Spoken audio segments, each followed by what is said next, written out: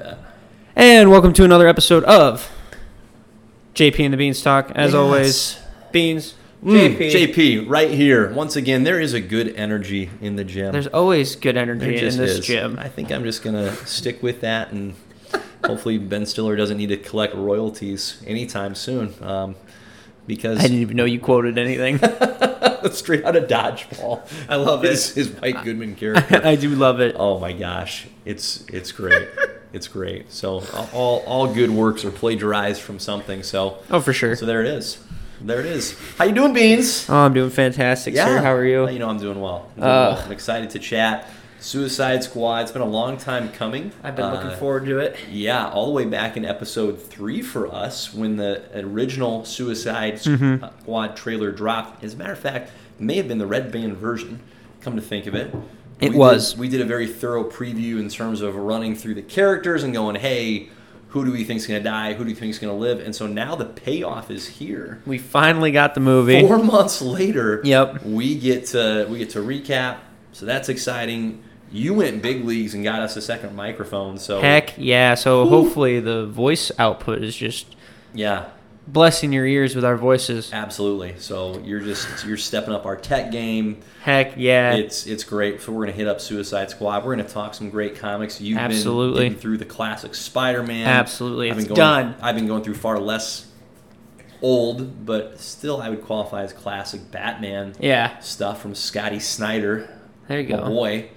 My boy. So we got a lot of great content. Absolutely. To cover today. Good for us coming at it 2 weeks in a row, double miking it.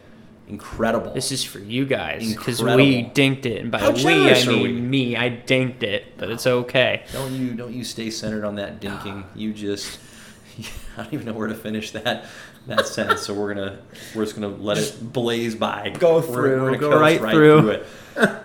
So let's dive in, man. Should we just go? Do we want to go reviews first, 100%, and then kill? Yeah. And then our kill count? 100%. Okay. Yeah, we'll get to the kill count, but I'm just fascinated because you and I, this is great. We haven't more than just texted a wee bit about general thoughts, so I'm very much looking forward to hearing where you're at with Suicide Squad. And the fact that we get to break down a DC movie for once is fun. So feels kind of rare. Yeah. You want me to go first, or you want to take the Absolutely. lead? No, I'd love to hear you first. So let's go. How to do as far as meeting your expectations? It was good. Overall.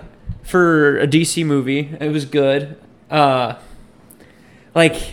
intro to it was it set the bar for sure. And then the only, I told you this too, I was the only thing that disappointed me is the deaths were very front loaded and back loaded in the movie. Sure. So throughout the entire middle part, they're doing all this character development, which is great. Yep. But you have so many funny and good actors you can use, and it would have been way more funny to watch them just get blown off at random points throughout the movie, which is kind of what I was expecting. Yep. And the other fact is they don't use Boomerang very much at all.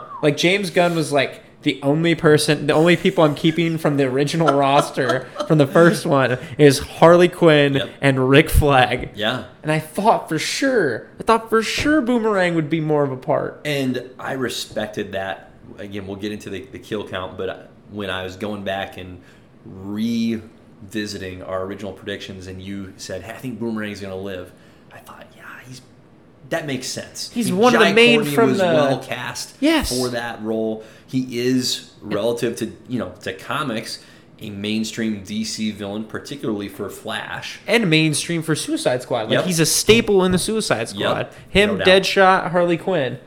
So it's 3 usually. Right. And then King Shark was fantastic. I think the dynamic between Peacemaker and Bloodsport was perfect. Mm-hmm. They had that. Agreed. And actually Peacemaker's whole setup to being I'm actually I have my own secret mission among all of this other stuff was actually a really good reveal. Yeah. Because if you think about it, they set it up really nicely for it, because when they're going through and she's we're going to give you all these people with different abilities and stuff. And the first one she introduces has the same ability set as him.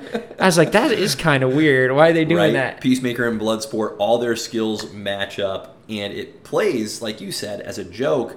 But once that reveal for Peacemaker was made, totally agree. You had to look back on that scene and really respect just the cleverness. Oh, for sure. Right, to kind of just sneak that right by us, and yet at the same time, it was right there. It was right in front of us. It wasn't snuck past us, but it's just too obvious. Absolutely. And Starro was a great choice for a villain.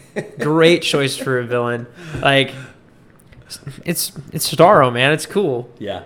And then that's good. What else did you like? Oh man, what else did I like?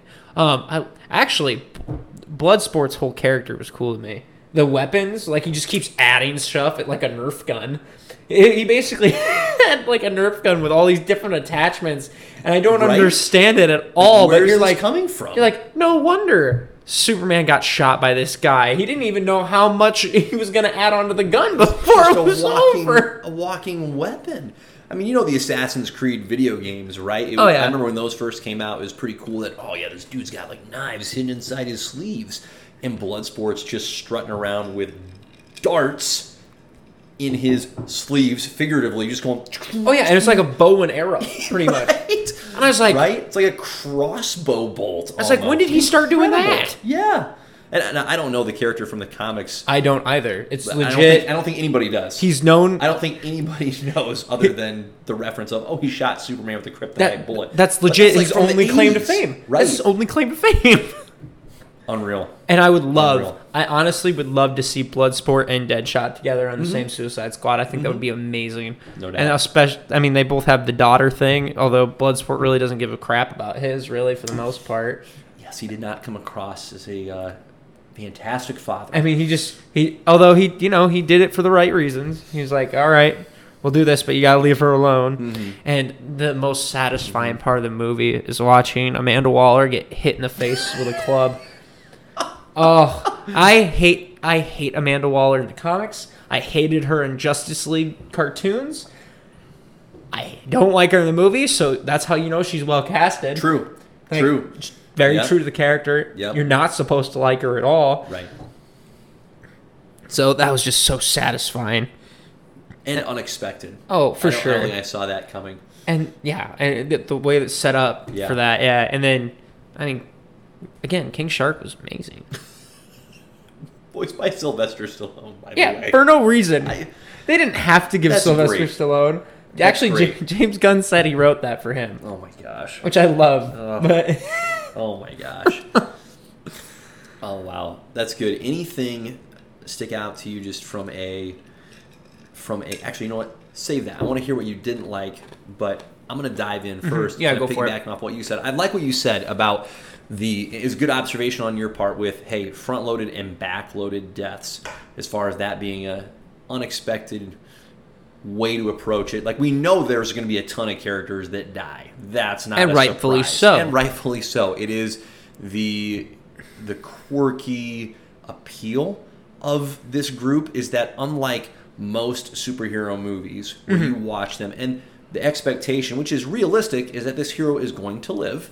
So just by that reality, there's a lot of the tension that's kind of diffused, right? Because you know, or you at least are fairly confident, this hero is not going to die. Like, they're going to live. We're going to see them in more movies, especially now. Yeah, for sure. Now we're in the era of franchises, not just trilogies or sequels. And so when you have a cast or you have a collection of characters that are legitimately expendable, and that's part of the appeal, right? There's just some more tension that comes into that story because any one of them could be killed very abruptly at any given moment. And so I think that's part of what's effective about the movie. But to bring it back to what you said, I think perfect movie, perfect world, they would have done what they did, but also left enough of them alive to continue to pick them off as the movie went on. Like, just this continuous, like, every 5 or 10 minutes, boom, one of them dies. You know how funny that would have been? Right. Like, I thought it was genuinely funny when almost all of that first team dies right off the bat. Like, when Weasel jumps in the water and he is just clearly floundering and not able, like he's got no chance to make yeah. it. And they go, did anyone check to see if the weasel can swim? And everybody back at the home base is just kind of giving each other awkward looks like, I thought that was your job. Was that me? I don't know. Was that you? Incredible. What a great tone setter right off the bat. So I loved that. I loved how a bunch of them died at first. But I agree with you. I think it would have been that much better had there been characters that just got popped off throughout the movie instead of, okay, you pop off a bunch of them, then everybody lives until the end and you start, boom, boom, few more are going to get knocked off. I mean, they could have made it so more than Harley Quinn got captured. Right, more than Harley Quinn and Rick Flag survived. And Rick Flag didn't even get captured. Who out of, let's pause here before we get too far down this. I want to know who you wish we would have seen more of. Like out of that initial grouping that just gets slaughtered. I'm guessing Captain Boomerang would be one that we would have liked to have seen more of. Captain Boomerang was definitely one. Yep. He had actually a great entrance. Yeah. Like he was fantastic. He sliced some... Oh, we're good. Yeah. He sliced some dudes up. Here, I'll get that reset. You keep talking. I'm trying to think of the entire, cast. Yep. They built Savant up for being, this really cool dude, and then he, turned into a baby and hit the circle button, the arrows, one more time. No. One button above. Yep, that one right there. Yep, and then let's see here. I'm just trying to remember because they were so was part of the group. Javelin was part of the group. Yep, didn't care about that one. Captain Blackguard. Blackguard didn't care. Mongol didn't care. TDK. Can we just before we get too far into that? Can we just talk about how amazing TDK? You're up. He detaches both arms. And he's super excited about it. By the way. Oh my gosh, he's so confident. He's so pleased. And his whole power is slapping the crap out of people.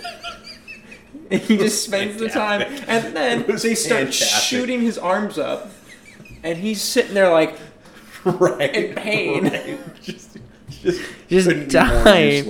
That was the other thing. I would have. So I like the Captain Boomerang pick. I would have enjoyed.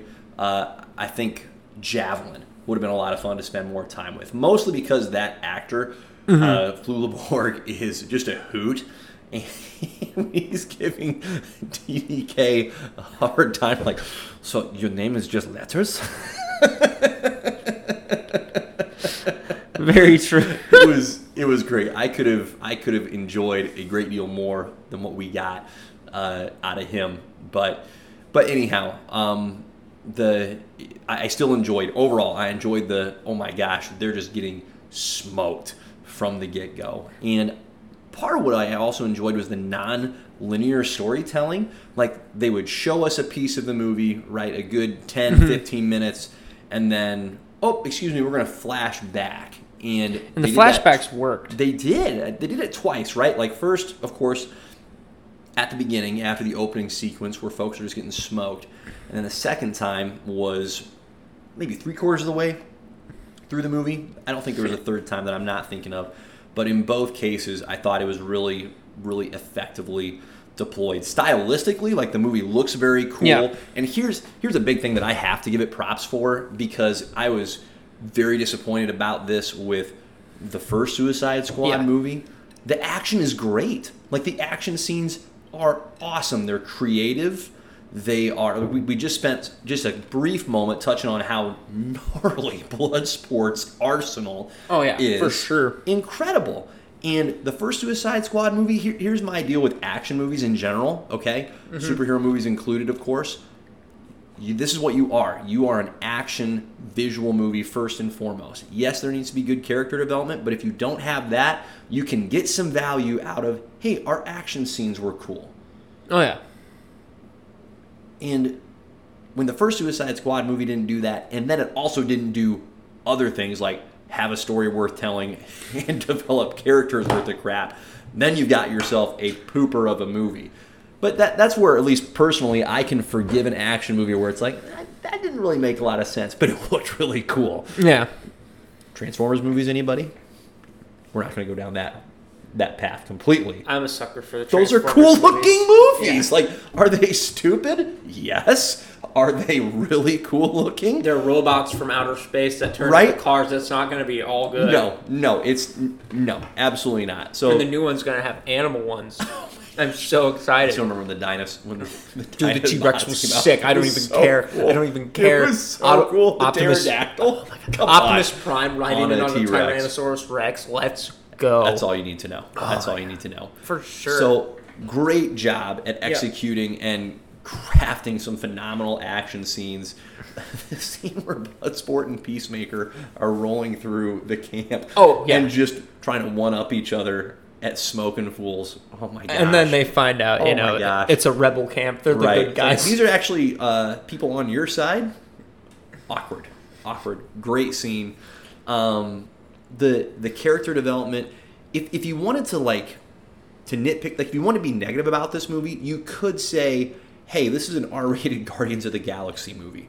And you wouldn't be wrong, but also, what's the point of nitpicking it in that way? Because you have an artist in James Gunn. This is his style, right? King Shark is Groot. Yeah, pretty much. Okay, fair enough. Harley Quinn is Gamora, or maybe Rocket Raccoon. This is a different discussion. We should go down that Okay, road. well, King Shark is Definitely Groot. Is the size of Groot, but with the mind of Baby Groot. There you are. Yes. So they smashed both Groots Vin into Diesel one. voices Drax, Sylvester Stallone voices King Shark. It's this is not hard to see how this happened. And then, Bloodsport is your Peter Quill. Peter Quill. Yep. You could probably argue Peacemaker is probably Drax. Rocket Raccoon. Drax. Because I'd say Drax. Because Rocket does go after the leadership Harley role is as Rocket. well. Okay. Yeah, that's where I'm going to go with it. Rocket's a little nuts. Harley's very nuts. That's true. Okay, I'll give it to you. I feel better. I feel better about that. I didn't think I would at the beginning of this conversation, but I guess do now. Peacemaker is pretty literal, so that would work. Right. Yep. I see him more relatable to Drax and than Rocket. So does that leave Polka Dot Man doesn't really fit with anybody. Mm-mm. I'd say he's his own horse. I don't know where Gamora fits in as far as who or what DC characters related Ratcatcher, to her. I guess. Right. But by default? Yeah, that's more of by default than a direct correlation. But anyway, I don't mind because again, you get you go see a Christopher Nolan movie, you know what you're going to get. As soon as that movie begins, as soon as the first shot is on the screen, it just looks like a Chris Nolan movie. Absolutely. It just does. And I think it's similar. That's just true of any artistic endeavor, whether it's music, film, literature. And so it's not an issue. It wasn't a hang-up for me. I noticed it. Mm-hmm. I thought this is really similar to what I've seen. It's just a R-rated version of it. And they're not afraid to kill each other. Wow. The Guardians, they're not going to kill each other. They end up working together. They tussle a little bit, yeah. but it's not they're gonna fight. We're genuinely going to actually end each other's lives. The biggest hang-up that I had, Riley, was, and this wasn't something I expected, I knew the movie was going to be violent. I did not expect it to be that gory. It's been since probably I saw Django Unchained that I've seen a movie that was just that gross with its violence. See, and I don't mind that. Yeah. But that's because... And Deadpool is one of my favorite movies, and that's pretty gory, so... And I can deal with it, in little bits here and there, but man, it seemed like every death was just just so... that's what makes it fun for me. Yeah, and that's harder for me. That was hard for me to enjoy that part of it. I was like, oh, there's his arm, yes! Right. I honestly averted my eyes when Starro had the Thinker by all four limbs. I know how this is going to end, and I don't. Oh, I watched that completely. I bet you did. I didn't want any part of it at that point. I'm like, although it didn't, it wasn't an even split like I thought. I thought it would split right in half, like King Shark split that one dude in half. Gosh, that was so But gross. no, it was arm, so leg gross. Here, rest of the body that way. I'm like, rip so more. That was the one thing. This is for me, right? I understand that there's plenty of folks that's not a hang up for. It just went too far from my preference to the point I'd like to go back and rewatch the movie for a lot of the positives, but then I'm like, oh my gosh, I might have to give it some time before I come back. It was just a little too gross for me.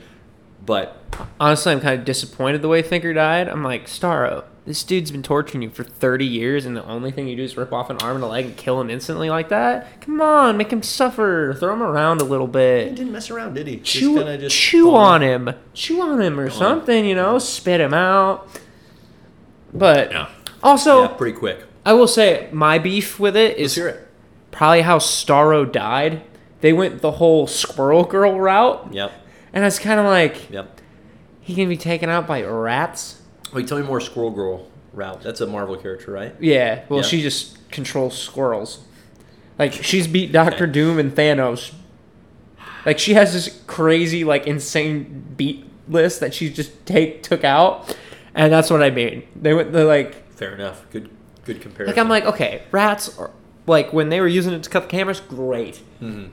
An alien starfish that can control minds, and it's just gonna get, like... Oh, you knew Harley was going to just smoke him right in the eye with the javelin. Oh, no, Like, that one... was... I don't have a That was problem great. with that part. I Yeah. don't have a problem with that part. Yeah. I have... The problem comes in where it's like, oh, well, the rats are gonna finish off. And secondly, can we talk about how nasty that city is? Did you see how many rats were just around? That's so gross. Quarter Maltese, like, correct me if I'm wrong, but that's a fictional I have island no idea. that, if I recall correctly, isn't that associated with Bane in the DC comics? I have no idea. Okay, I always associated him Okay. with Mexico, right. which isn't really fair. Okay, I'm gonna have to look. You I'm gonna look- have to you look that it up, up. because I am super fascinated by that possibility. But that was probably my only beef. Like, because honestly, and they didn't. So what about it did you not like? Because I didn't mind that. It was unexpected, right? Nobody's expecting just- rat. I mean, I thought Ratcatcher 2 was going to die because I wanted her to. Because rats, gross. I'm all on board with the Bloodsport. Like, disgusting. Yeah. Disgusting. I don't know. I was like, I want something more epic. Like Okay. getting eaten alive by rats is kind of icky. Like I don't want to see that. Like blow him up, or stab him some more, or like let King Shark eat one of the limbs, the whole limb or something. I don't know. Like it would have been so sweet just to see him chew through like one of the starfish limbs and then use it as a baseball bat and beat the crap out of him.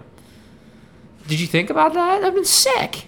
I don't know. That's fair. I'm a little picky, probably. That's fair. Also, they did not use... This is also something that bummed me out. You had Starro, and you didn't think, okay, we should let like 2 or 3 people in the squad get starfished and then just destroyed. Like, that's how you could have killed somebody. No one on the squad got mind controlled. That was a fascinating, and I would agree, unexpected. I mean, I guess it's better than... Not event that none of the characters did get mind controlled. Well, I agree. It just seemed like and even that was bound to happen. Bloodsport lost his mask, so I'm like, oh, he's screwed. Sure. So I thought for sure, I was like, oh, it's going to be Ratcatcher and King Shark trying to get all Right. these starfish off their faces. Right. Yep. Okay, I- fair enough. I'll give Fair you the enough. gore part on the Yep. experimenting. Oh. That bothered me. Yeah, that was. I was like, okay, that's rough. But it was supposed to be. Like, it's supposed to, like, make you uncomfortable. They just dwelled on that area too long. Like, I I get will it if you're agree. going to show it, like, in the background. I was like, oh, that's nasty. And then, okay, move Or on. maybe Like, just- point taken. We get it. It's gross. But they kept coming back to it. I was like, oh, come on. Like, I don't need to see That one was gross. That was That was gross. That was tough. And frankly, did they ever like give a valid reason as to? And here's why we're experimenting on these people. Like, here is where we hoped to end up. Like, was the United States government saying, "Hey, we're trying to weaponize and- Starro so that we can know how to control the minds"? I think that was of the others? case. I think so But it too. wasn't but like- it just wasn't very It explicit. wasn't explained in depth. Yeah. Because it was more explained that they were going to use that as a weapon against us. Yes. But yes. And of course, our government was the bad guy. I was kind of like, Yeah. like That feel a little soft to you, a little too easy. it almost felt like a middle finger, a little bit. Fair enough. A It little bit. villainized. It turned Amanda Waller from like this neutral to a genuine villain. Yeah. Like to where she's definitely one of the villains in the movie. Like the main adversary that they're battling, like mano a mano, is Starro, but the villain that they never actually take a swing at is Amanda Waller, because she's not giving them the full details of the mission, and she's just, killing them off willy-nilly, and also just using them to ultimately not to actually help anybody. Just cover up the U.S. And Yep. she's supposed to ride the line. Like, I understand, but that's almost too far, and I don't... Like, she's always been about the justice system, just in a different way. In a more hardcore fashion. Yes. Not pure, like, okay, we're going to just do all this stuff. You know? Yep. Yeah. Like, I'll give her credit there. She's not... I get that. She's a bitch, but she's not, like... An effective one. That extent. Yeah. Corporal Maltese, real quick.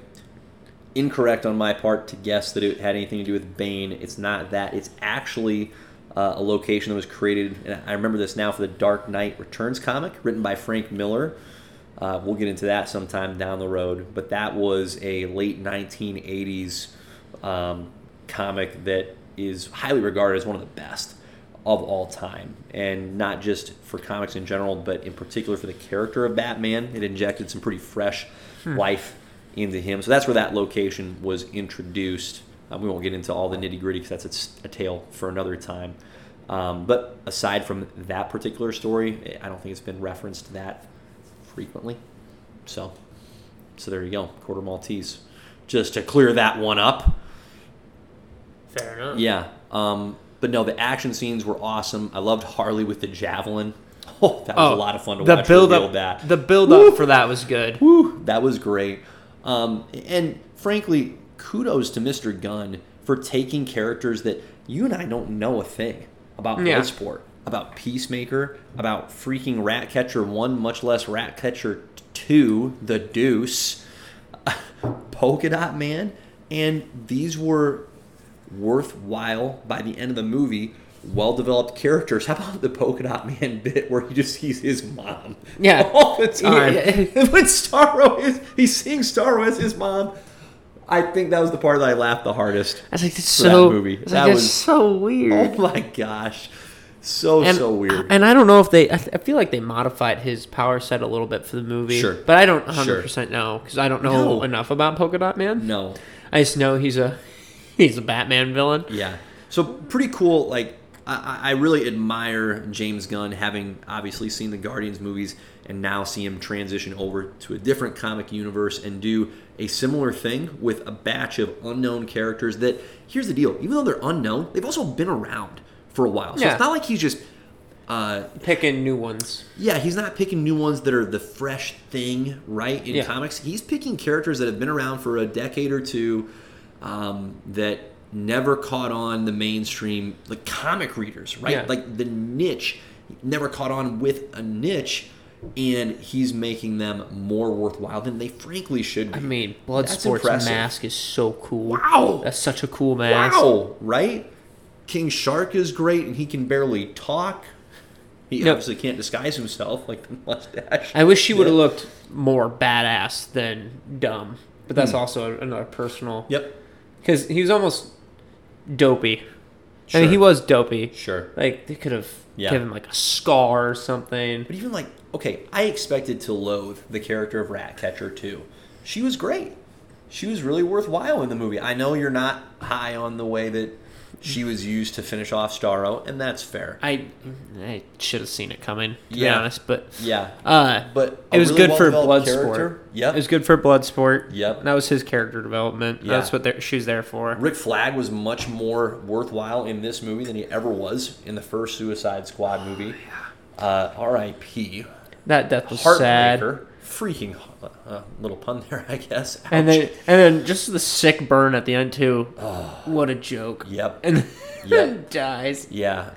Harley Quinn was fantastic again. Like I'm not a Harley diehard. I am not. Harley is indifferent for me. But in the movies, Margot Robbie does a fantastic job, but she loves that character. Tremendous. That's why you gotta get actors and actresses who love that character, because then they'll come and play it more, and they'll actually She's tremendous, and best she was in it. great. And it would have been, I think, kind of easy for her character to dominate the movie because whenever she's on the screen, she's tremendous.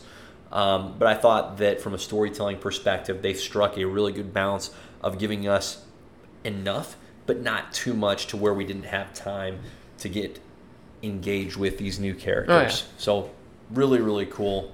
The way she just shoots that guy. That was fantastic. Oh. Second biggest laugh in the movie. First was Starro is Polka Dot Man's mom. Second is when she just blows the guy away. And no regrets either. And she said, I didn't even know this had a bullet in it. She goes, you had so many red flags. I was like, jeez. Incredible. Incredible. So a lot of good, few nitpicky things. Again, like the gore was just a little too much for me, and so I don't know when I'll revisit the movie. But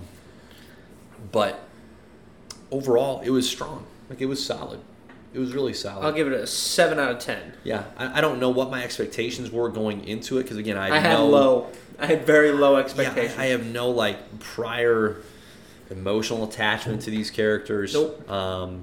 So I feel like I came in fairly neutral and just enjoyed it for what it was. Absolutely. Yeah. So I think we need to Are we going to get into our kill count? Let's do it. Let's go through the freaking kill count, my man. Let's see what Let's see what we got. It's going to be fantastic. Okay. So again, this is from back in April. Okay. All right. We're just going to go in the same order that we went way back in episode 3. So at about the 16 minutes remaining mark, for those of you that really want to check our work and make sure that we're not cheating, we're not skimping here. We're honest people. Absolutely.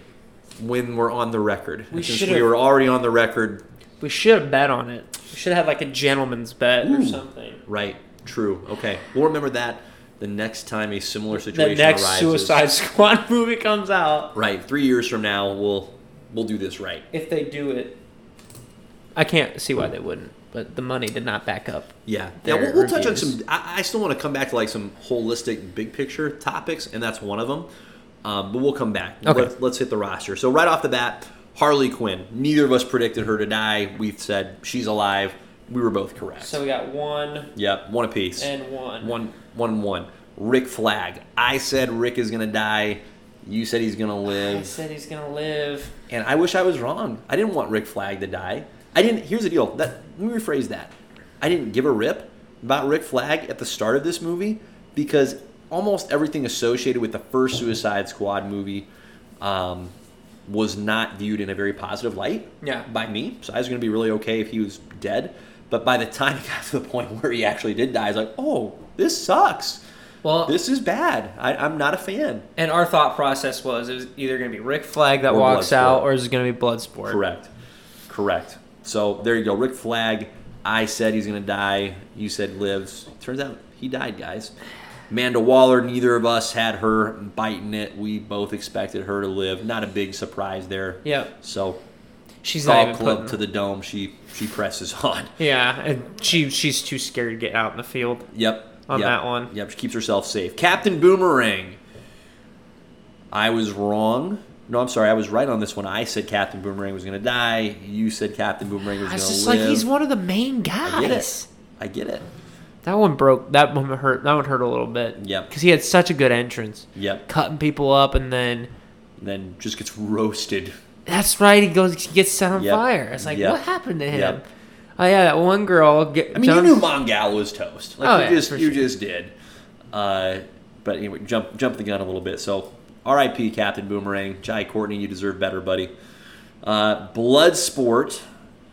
You thought, Riley, that Bloodsport was going to perish. Yep. Bloodsport did not perish. Bloodsport, much to our... And you said he was going to live, right? I said he was going to live. Yep. This isn't looking good for me. It starts out rough for you. It evens out a little bit here, okay? This is just the way we went through it in episode 3. You're going to feel better here in a little bit. Peacemaker, we both said Peacemaker was going to live. That turned out to be true. Although at barely. Okay. And then I thought Rick Flag was going to be the one in the hospital bed. Oh, no, I didn't. I definitely didn't. I was holding out hope. The fact that when Peacemaker had her, ready to go. I'm like, okay, here comes Bloodsport. I was like, I knew exactly what was going to happen. I didn't know it was going to be decided in one bullet. I thought there'd be more of a fight. Smaller bullet. And it was just instant. Yep. So, again, kudos, good foreshadowing. How did he even live? I don't know. It's Just comics, man. That's what we call. That's all that was. That's what we call an ass pull. They pulled that out of their ass. Yeah. Here's the deal. For this movie, it makes more sense for him to genuinely be dead. Yeah. It just does. Like, they decided they're going to make a TV show with him, right? So James Gunn and John Cena are doing a Peacemaker series. So that is the only reason that he's alive. In terms of how this movie went, like the rules of the movie are a lot of people die. There's no reason for a character in this movie to get shot in the throat, left to bleed out, and then survive. Well, so let's just be real. They could have made the show a prequel and show why he's in prison. Correct. So that was just poppycock. Anywho, freaking Peacemaker. All right. Definitely poppycock. 100%. The Thinker. You had the Thinker as dying. I had the Thinker as living. I was incorrect. You were correct. Holy crap, I got one right. Thinker got shredded by Starro. God, he was annoying. He was. He wasn't someone that any of us, I don't think there's a single person that went, oh man, come on, the Thinker's dead? We're all comfortable with that. All right, the Javelin. We both said dead. Correct. Yeah. I'm going to say there's no way one of us thought they were going to live. No. Javelin, we both agreed. Toast. Ratcatcher 2, you called it. You were on point with this. Ratcatcher 2 survived. I said maybe, but I want Ratcatcher 2 to die. I was wrong. You were right.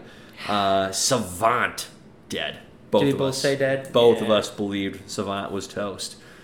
Here's where it gets really good, Riley. Okay, we got a couple really nice ones coming up. Polka Dot Man. We both agreed Polka Dot Man was going to die.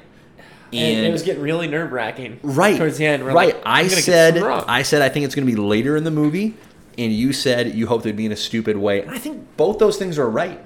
Because Polka Dot Man, what are you doing? Like, he's just freaking out, I'm a superhero. Squish. Like, pay attention, bro. Your mom's right there. And he just loses all composure. Didn't go out great. Sorry, Polka Dot Man, but not sorry because Riley and I were both right. I was so glad. You're dead. Mongao. We both agreed. Yeah. Dead. TDK. Both said dead. I think that was the funniest death. I think that was... Sure. That was great. Just, he's so into himself. Yep. And then... Yep. Javelin was the most disappointing death because I wanted him to get killed with his own javelin. I think you did too. Right? And he just got shot up. I was bummed.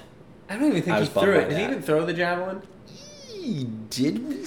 Harley used it better than he did. I'm 95% I don't think he sure. used it at all. No. Yeah. What What the frick is Savant? Like, we didn't even touch on that. What is Savant's ability? Other than to bounce a racquetball in a square cell? And hit a bird. Yeah. And then the bird came back and ate his brain. Can we talk about that random fact? That's right. That was... I don't know what his power set is. He literally dropped in, watched people die, and then got scared and swam away. And then blew up. Like, Blackguard, who we'll get to next, has guns. Like, we don't know what his abilities are, but he's at least armed. Savant dropped in, I think, weaponless. Like, he has goggles on, no apparent weapons, contributes nothing other than just fleeing and being the one character in the Suicide Squad. Pansy. There's always got to be one. Pansy. Then Amanda Waller gets to... Goodbye. Yeah. So, I don't know. Yep. I don't know. Whatever. So, Blackguard, we both said dead. We were correct. Here's where it gets a little froggy, okay?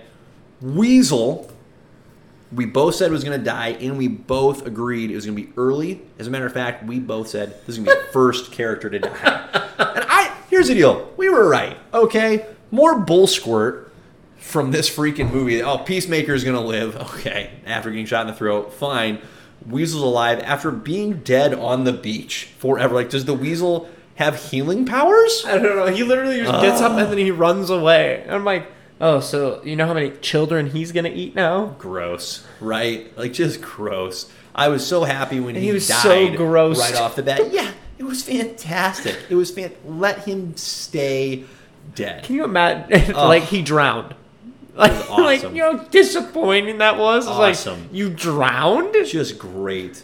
Just glorious. Blow him up or something. Right. So, last on the list, King Shark. We both agreed King Shark was going to see it to the end of this movie. And he did indeed. Took a lot of hits. Almost got eaten by really tiny fish. Which, Piranha what were those things? Those were clearly not a real species. Well, no, I know, but I didn't. So I have it no was not idea. explained if it was an alien. It just looked like an alien piranha. Because it wasn't I don't know. it was just there. They were just there for like comedic purposes. Like I'm not sure what the point of those were. Just for weirdness. No real reason. So Because it was just these cute fluffy things, and they're like, no, we want to eat you. right.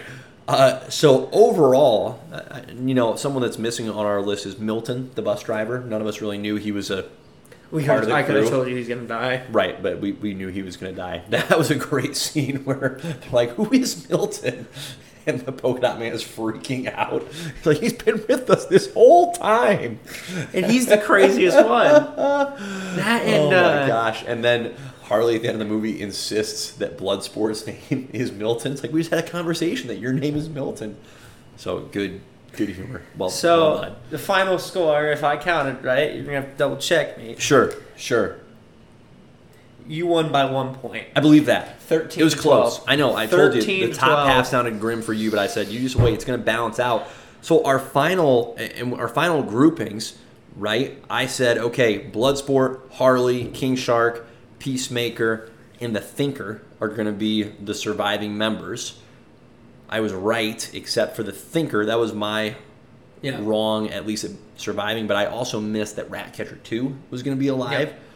You had Harley, King Shark, Rick Flag, Peacemaker, Captain Boomerang, and Ratcatcher 2. So you just had two individuals that didn't make it in Rick Flag and Captain Boomerang. I had one that didn't make it, and I was missing one that did. I bit the bullet because I knew it was either going to be Bloodsport or Rick Flag to walk out of there. Yeah. So I'd say overall, like, I'm pretty pleased with that performance on our part. Like 4 months out to go, hey, we're just looking literally at the roster, having seen one trailer. That's pretty outstanding work. I think so. On our part. So you're welcome. Really, again, to sum up, you're welcome. It just shows off our cred. Yeah, incredible stuff.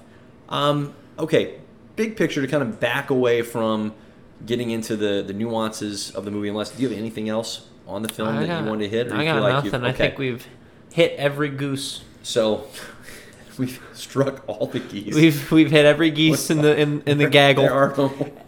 The gaggle is down. Incredible. The gaggle is down. I ended up, Riley, not going to theaters to see this. I chose to spring the $15 for the HBO Max subscription, primarily for economical reasons. I was like, I want to go see this with my wife, but we don't really want to pay a babysitter. So by the time you factor in movie tickets, babysitter, it's not a super you didn't want to cheap. bring the kids? Should have. Missed opportunity. Missed opportunity. Bad parenting on my part. Almost akin to Bloodsport. That's your oldest son's just sitting there like, oh my gosh. That would have been so bad. If he's ever just being so bad. If he's ever just being a brat, you just play it one clip from that movie. Right. That would not have been a good fit. That's how you know. If you hear that I've done that, you need to call people and say, intervene. This guy is not okay. So anyway, watch it on HBO Max, more economical reason. Wanted to see it with the wife, and so we were able to watch it from the comfort of our own home. I think it would have been obviously cooler, more bombastic in theaters with as good as the action was. But overall, it was still, I don't think I was cheated out of a good movie by watching it at home. Now, I assume you went to the theaters. I did go to the Correct. theaters. So here's my question, because we're in this weird, still very much undefined, I'm going to call it season, where depending on the studio, like Warner Bros. Has said, hey, when we release movies, we're releasing them simultaneously for those that are subscribed to HBO Max, which is $15 a month, so you're not paying an additional fee to see the movie. and in theaters. Whereas Disney, they'll release the movie in theaters. You can also watch it on Disney Plus. You're just paying $30. Yeah, screw that. Which, that's insane. Again, it's I'm the not equivalent. that desperate to watch a movie. No, now, you might as well be going to see it in theaters, unless you're someone that's going, hey, this is. I have 7 children, and instead of going to the theater and renting it's for the folks that don't want to see it, but that are a little bit more on the cautious side of, hey, I think this is the safe thing to do. Okay, fine, fair enough. But anyhow, I'm just curious what you think with, in particular, the way that Suicide Squad, as far as we know, hasn't performed well financially, in spite of performing very well in terms of its critical acclaim.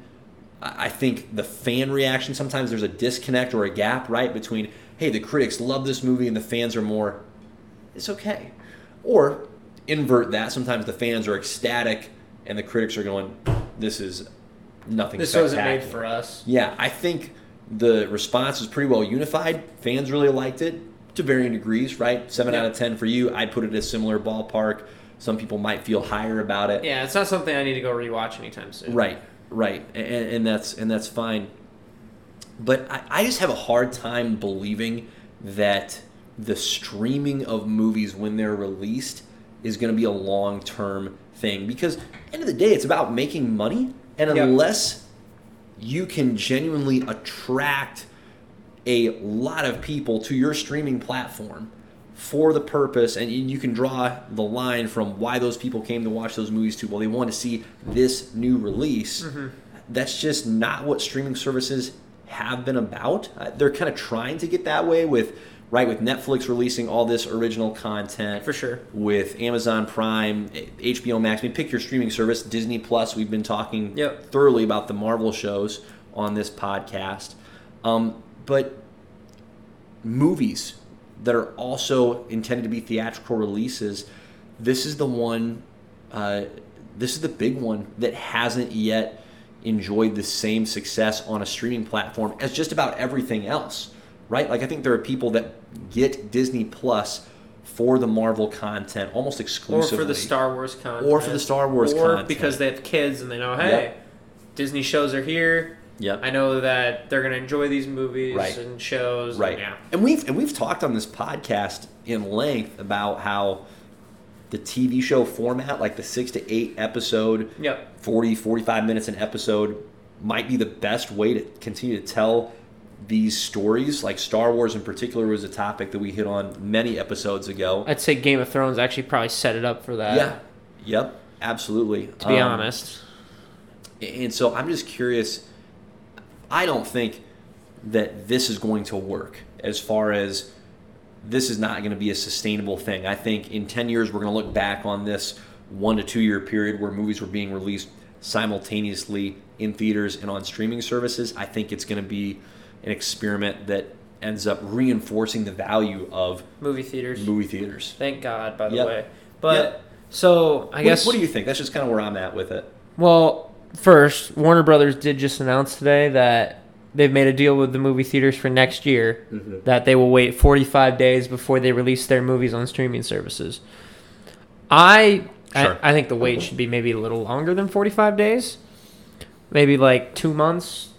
Maybe at least, But for me, it's more 45 seems like the bare minimum, doesn't it? Yeah, exactly. It's like, we really just want to get it out here. Yep. But I may have said this before too, but to me, we almost have too many. It's going to come down to the fact where we're going to have too many streaming services, and so many people are going to be having to pick and choose what they want to watch. Well, maybe they're going to miss that release because, okay, I can only be subscribed to Netflix and Hulu this month, and I have this show that I'm watching on Netflix, and I have these shows I'm watching on Hulu, so I'm not going to go pay extra money to watch this on HBO Max right now. I just can't do it. I think Disney's... Also, we're going to have to pay attention to what happens with this Scarlett Johansson Disney feud that's going on right now, too, because she's suing because of the release and because it took away... She believes contract. And she believes it took away from her profit, which... very well could be. Sure. Although they think that, we released it on here and it should actually boost your thing, but I don't think that's the case. I think primarily their contention is it doesn't matter, Scarlett, if you're right or wrong. Like, we're playing the pandemic card. Like, yeah. These are unprecedented times. Therefore, we can we can change what the contract said. Anyhow, I think it'll honestly come down to where, like, you're gonna have maybe 3 main streaming services. I think you're gonna see all these smaller ones start to die off. Sure. Like Peacock will probably die off. I mean, if you think about it, HBO Max already teamed up with are they teamed up with Hulu? Can you get like an HBO extension with Hulu? No, Hulu and Disney. I know Hulu, are Disney. paired up. I don't think there's a Hulu HBO Max, but I don't know that for certain, Riley. Because there's Hulu, Disney, ESPN. Right. They're all together in cahoots. Yep. Eventually something will pair up with Netflix, I'm sure of it. And Netflix already said they're going to open up their thing to video games too now. Where if you have a Netflix account, you can rent video games or play video games to them. It's kind of weird that it hasn't happened sooner. Yeah, I agree. Right? I agree. How has that not been a thing? So, and I think, start next year once this pandemic thing finally dies.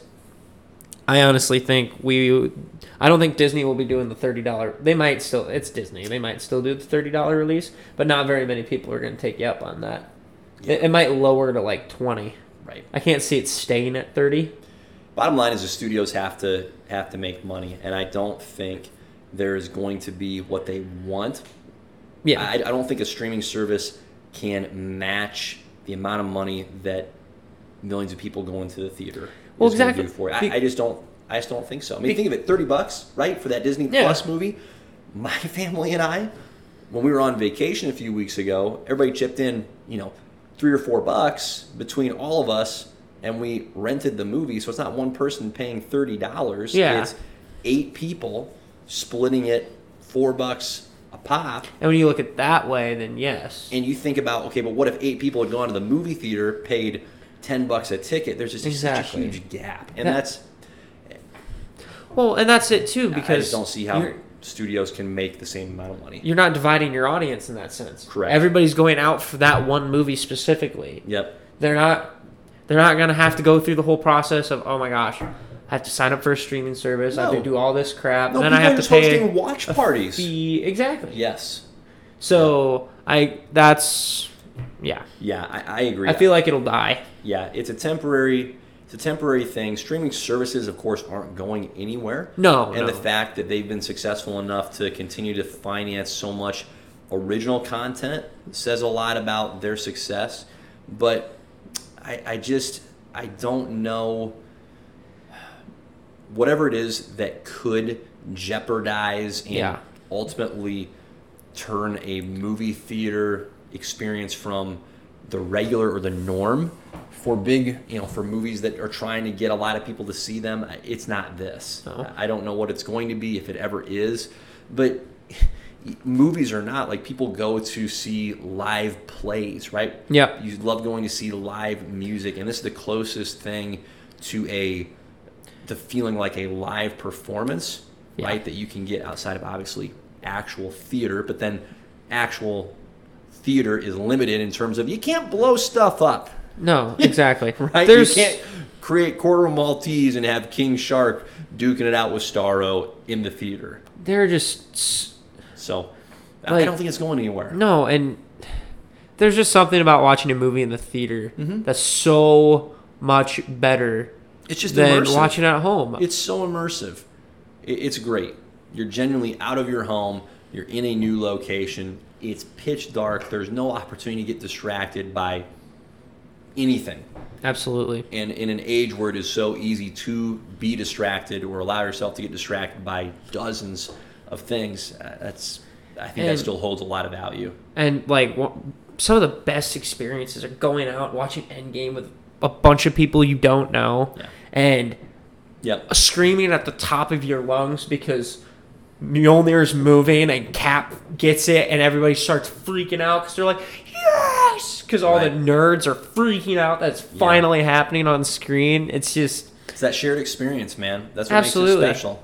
I mean, I love, we're both sports guys. I love watching live football games. That's the thing, too. Going to sports in person. Oh, so much better. It is. I can't watch a baseball game for the is. life of me on TV.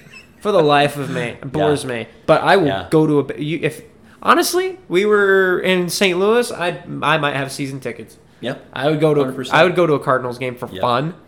I've never been friends with so many people that I have no idea who they are and will never see them again except at Iowa football games. Yeah, absolutely. So that shared experience has a lot of value in a movie theater, and you can't replicate that in the same way. It's just not the same doing it in your home. Even if you're watching with people you know, like that's good. There is value in that, but there is something unique that just cannot be duplicated by that movie theater experience. It's fantastic. I mean, I think the first time I ever had that experience was the first Avengers. Yep. And I was super into Marvel at this time. Yep. Well, I mean, still am, but like this is when I was the Your only peak one. enthusiasm for Marvel. Yeah, kind of. But like most people at my school weren't like, you had some people that were like bandwagons and stuff. Like, and they get the first rotating scene, everybody starts freaking out. Yep. And best experience. Yeah, no doubt. So, yeah, good stuff, man. All right, so that's a lot of good Suicide Squad talk, good holistic view on things.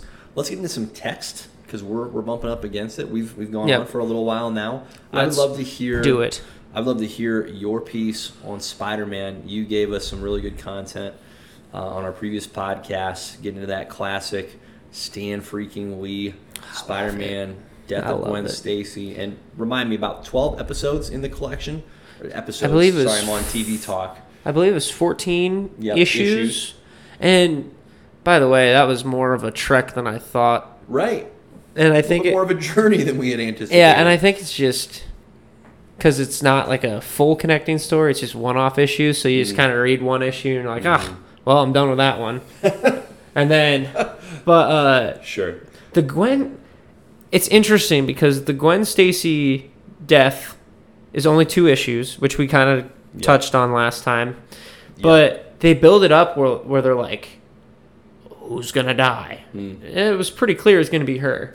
Like, legit. Not a lot of mystery here, guys. Oh, by the way, Harry Osborn is on LSD throughout these entire 2 issues. So he's in bed with LSD issues. Not a good look for Harry. No. And he's like tripping. He's tripping balls this entire time. Oh, and that's what. And then for some reason Norman had amnesia from the last time he had the last time he was the Green Goblin. Yep. And his son's LSD pushes him, and he remembers. He's like the only person that knows Peter is Spider-Man. He's the only person. So he starts getting back into his head, and he's like, "Oh, I'm gonna go after Peter." Well, Gwen's waiting for Peter to get home at his apartment because and they're only worried about each other. And Green Goblin just flies and he's like, I'm gonna go take out Spider-Man right now. And then he sees her, and you're like, well, there she goes. Like, she's gonna go fly away with him. And then Spider-Man gets there. There's a pumpkin. It says, I have your lady. And then they're fighting on top of a bridge. There's never a time where that's not creepy, right? To have a message sent to you with a pumpkin. Oh yeah, for sure. Yeah. And like they're on the top of the bridge, and she's out cold the whole time. She's like asleep, whatever. And they're duking it out. And by the way, Spider-Man's like not feeling good. Throughout this entire series, he's not feeling good. Like just with the common cold kind of thing? He has an ulcer or jet lag. So it's not even like the Batman Nightfall sequence where he's been worn down by multiple villains and then he fights Bane. No, he's been running on E for a while. He's just exhausted from life. Like, he's not even exhausted from everything else. He's just exhausted with how his life's going, and he's got to... Come on, Pete. He's always dealing with something, whether it's... Come on, Pete. Yeah, so... And then he, like, throws her off. Right. And then you have the iconic... And she's unconscious this whole time. Yeah. And then it's like, oh, she's dead. And then Peter's like, revenge. So the whole next issue is, I'm going to kill you. And then... So... They basically go to... It's pretty much like the Sam Raimi, where they're fighting it out. I did not know that until I looked through it last week with you. That was crazy. Yeah, so, I mean, they're duking it out, and then he dies from his own glider, and then Peter's just kind of looking at him. He's like, I thought this would be more satisfying, but this is actually just empty. Well, and it is. I feel like that's a good summation of like, hey, I thought this storyline was going to be huge, and it's just two issues. Just different, man. And then the Norman's dead, and then in the following issue, J. Jonah Jameson hires Luke Cage to go capture Spider-Man, but like hero for hire. Harry's pissed. Like I'm assuming that's when Harry starts going down the Green Goblin path. Sure. But he is livid, and he does not like because he talks to Peter, Peter talks to him. He's like, "I'm surprised you're like up and moving. You okay?" And he just stares at him. He's like, "Okay, or don't talk to me," and he walks out. Or not. Well, because Peter does go back to the Osborn's house to look for Norman, and he finds Harry there, and he's trying to ask Harry like where he's at, and again Harry's tripping balls. And then he's like, I just need to know you're real. And he's just like, I don't have time to deal with you right now, and just leaves. Yikes. So, yeah, it's. How'd you feel about it overall? So kudos to you. You got through all 14 issues. It's more of just like I thought it would be like, oh, this is an epic story, but it was more of like going through like a history book to me. Because it was like, it's interesting. Like, I learned a lot about how, like, stories were told back in the day. Because, like we talked about last episode, you have to keep the audience interested every issue. Right. And if you keep continuing a story, you might lose them. So.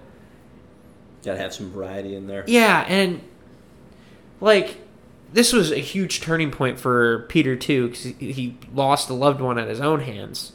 Like, but, I don't know.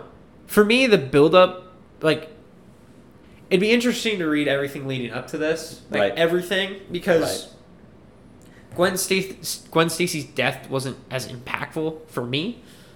But I also knew it was coming.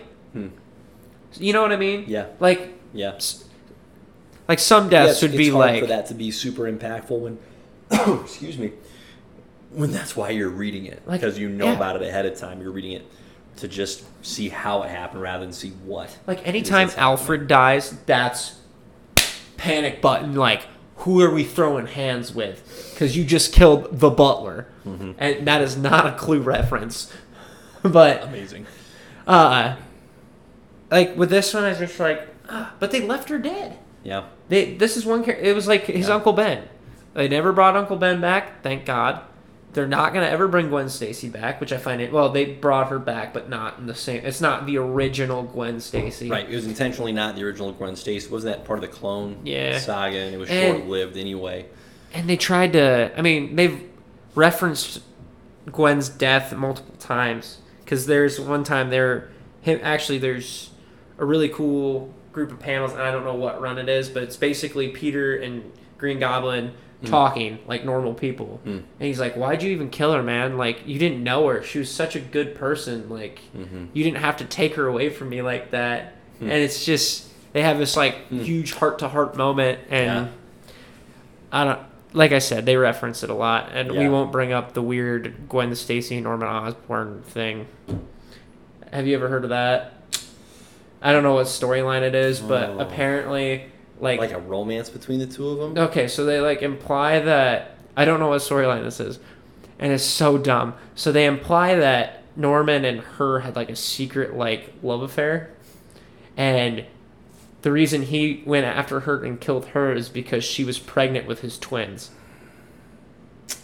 Yeah, that's not a storyline that needs traction, is it?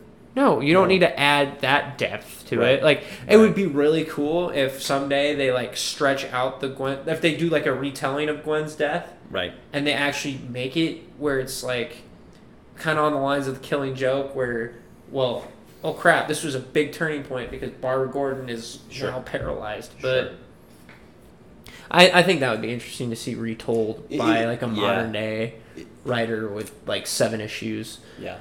Have you ever read, there was a run of miniseries by Jeff Loeb. He was the author, and then Tim Sale was the artist. They did a number of just kind of one shot's not the right word for it because it covered maybe 4 issues, maybe as many as 6, relatively brief, but they did one for Daredevil, the Hulk, Spider-Man, and Captain America. I think it was just those 4 characters, and it was unique in how they approached it. So the Daredevil was called Daredevil Yellow, like they attached a color to each one. So Daredevil Yellow, Spider-Man Blue, Captain America White, and Hulk Gray. And I've read all of them except for the Hulk. And I think our guy Ben Kruger, if I remember right, I bought the Spider-Man Blue and gave it to Ben. I'm bringing this up because it is entirely Spider-Man or Peter Parker trying to work through his grief over Gwen Stacy's death. Like he's trying to process it so that he can just move on with his life. Because at this point when the story is being told, he's with MJ, but he is still clearly haunted by his role in Gwen's death, and he just hasn't fully come to terms with it. And it's a really worthwhile read. It's pretty somber, right, with Gwen dying. But anyhow, it worthwhile read, so I throw it out there for that. But I also think it's fascinating, and you kind of brought this up, for all that comics love to bring characters back from the dead. Gwen's been dead. And I'm okay with that. For a long time. Yeah, and that's unique. That's really cool. I mean, Jason Todd dies and then they bring him back in the Batman comics. Yep. Superman dies. I mean, all these characters, it's just a comic cliche. You die, you're coming back. And yet Gwen Stacy, not the case. I think it's just so important to Peter's character because it builds on to Peter is guilty. Like, he feels so guilty all the time. That's why he does half the shit he does for Spider-Man. He feels responsible. Exactly. So, like, I mean, even in, like, there's a panel from one of the newer comics that came out recently, and it was him and some of the other Spider-Man people, and they had Green Goblin, and they had Ghost Spider, which is Spider-Gwen, and Green Goblin makes some chirp to her, and Peter's like, you don't talk to her at all. You don't even look in her direction. I will murder you. Like, he gets that serious. It's pretty intense. Fast. So, and also there's also another storyline. There's so many cool Spider-Man books I need to read, but there's another storyline too where it's if Spider-Man aged regularly. Have you heard of that? But anyways. No. But valid. But like he like ages regularly. They go through 60s, 70s, 80s, 90s, whatever, and they find like a clone of him. I think it's like Ben Reilly, and then somebody cloned Gwen Stacy, and like it was pretty clear that if Gwen was still alive, or if she got brought back, he'd probably dump MJ immediately and go back to her, which is just weird to me. Yeah, I think the only times I can think of that, I mean, freaking hey, Captain America, Bucky. Dead forever, then we're going to bring him back as the Winter Soldier. They made that worthwhile. And that was great. Oh, that was they made the Jason Todd thing worthwhile, too, in my opinion. Yeah, I'm not calling into question like the merits of does it make sense to bring the character back or not necessarily, just how unique it is that they left her. And I don't think at this point they're ever going to change that and bring her back. Like, when it's a character or characters that are tied into the origin story, like Bruce Wayne's parents are always going to be dead. Right? Uncle Ben's always going to be dead. Hal Jordan's dad is always going to be dead. So just take your pick. But when it's actually a character that's been part of like a significant piece of shaping who that other character is, to die and stay dead, I can't think of another example where that has been the case. That just doesn't happen in comics. So kudos to Stan the Man for pulling it off, taking the swing, and doing it in a way, too, that I don't think felt unnecessary. Like, certainly sad, but not in this way of, that was just gratuitous for the sake of doing something shocking. Like, it genuinely progressed Peter's character. I mean, there was no, anticipation, like, somebody's in trouble. It was just like, we're going to kill somebody off today. Yeah. That's pretty much it. I mean, and like I said, I think those comics just do so well at, and this is why everybody loves Spider-Man, is because he's relatable, because that's what Stan Lee said he wanted from his characters, is he wanted them to feel like they were real people, right, and not like Superman where he's a god. And Spider-Man, like I said, you see him deal with the guilt, you see him make selfish decisions that end up backfiring later on, or I mean, he's a great character. It beautifully, he's a great character, and it sets up for a lot of the rest of Marvel, to be honest. So he goes through and has to overcome so much adversity, and it's all the time. The dude gets run through a brick wall, and it's a combination of, like, he has a phenomenal rogues gallery, so he's consistently going up against some fantastic bands, but there's also a equal portion of internal conflict. You mentioned the guilt, the responsibility that he feels. That's a constant weight and burden for him to try and deal with and bear. And that's not something that I think comes very easy for a lot of comic characters. And so that's something that's very valuable about the character of Spider-Man, is that that's what makes him relatable, because all of us can relate to struggles, to having challenges, to going through hard things, hard seasons. And so it's a really well-developed character, and I don't know what in the pantheon of comic book characters where we would respectively rank him, but he's up there. I mean, he's consistently excellent. Yeah, for sure. Yeah. For sure. Yeah, no question. Good things, man. Thanks for that recap. Absolutely. Yeah, let's. I'll cover real quick, because we've covered a lot already. Yes, a lot of time. So I've been rereading some old Batman from the New 52 era. So old Scotty Snyder, there's our guy. This is the series or set of issues kind of in the latter half of Scott Snyder's run on Batman, where Batman has died after battling the Joker for the soul of Gotham City. And the Joker is also died. Seriously. Where? And what Scott Snyder decides to do, which is super subversive and unique, is, okay, Batman is dead, and it's a well-known or understood fact that, hey, Batman sacrificed himself, all of Gotham City is aware of it, so there's no more Batman. So some of the other wealthy individuals in Gotham City that want good things for Gotham put together this program to find another individual that can step into a Batman role, not the exact same role, but at least a role.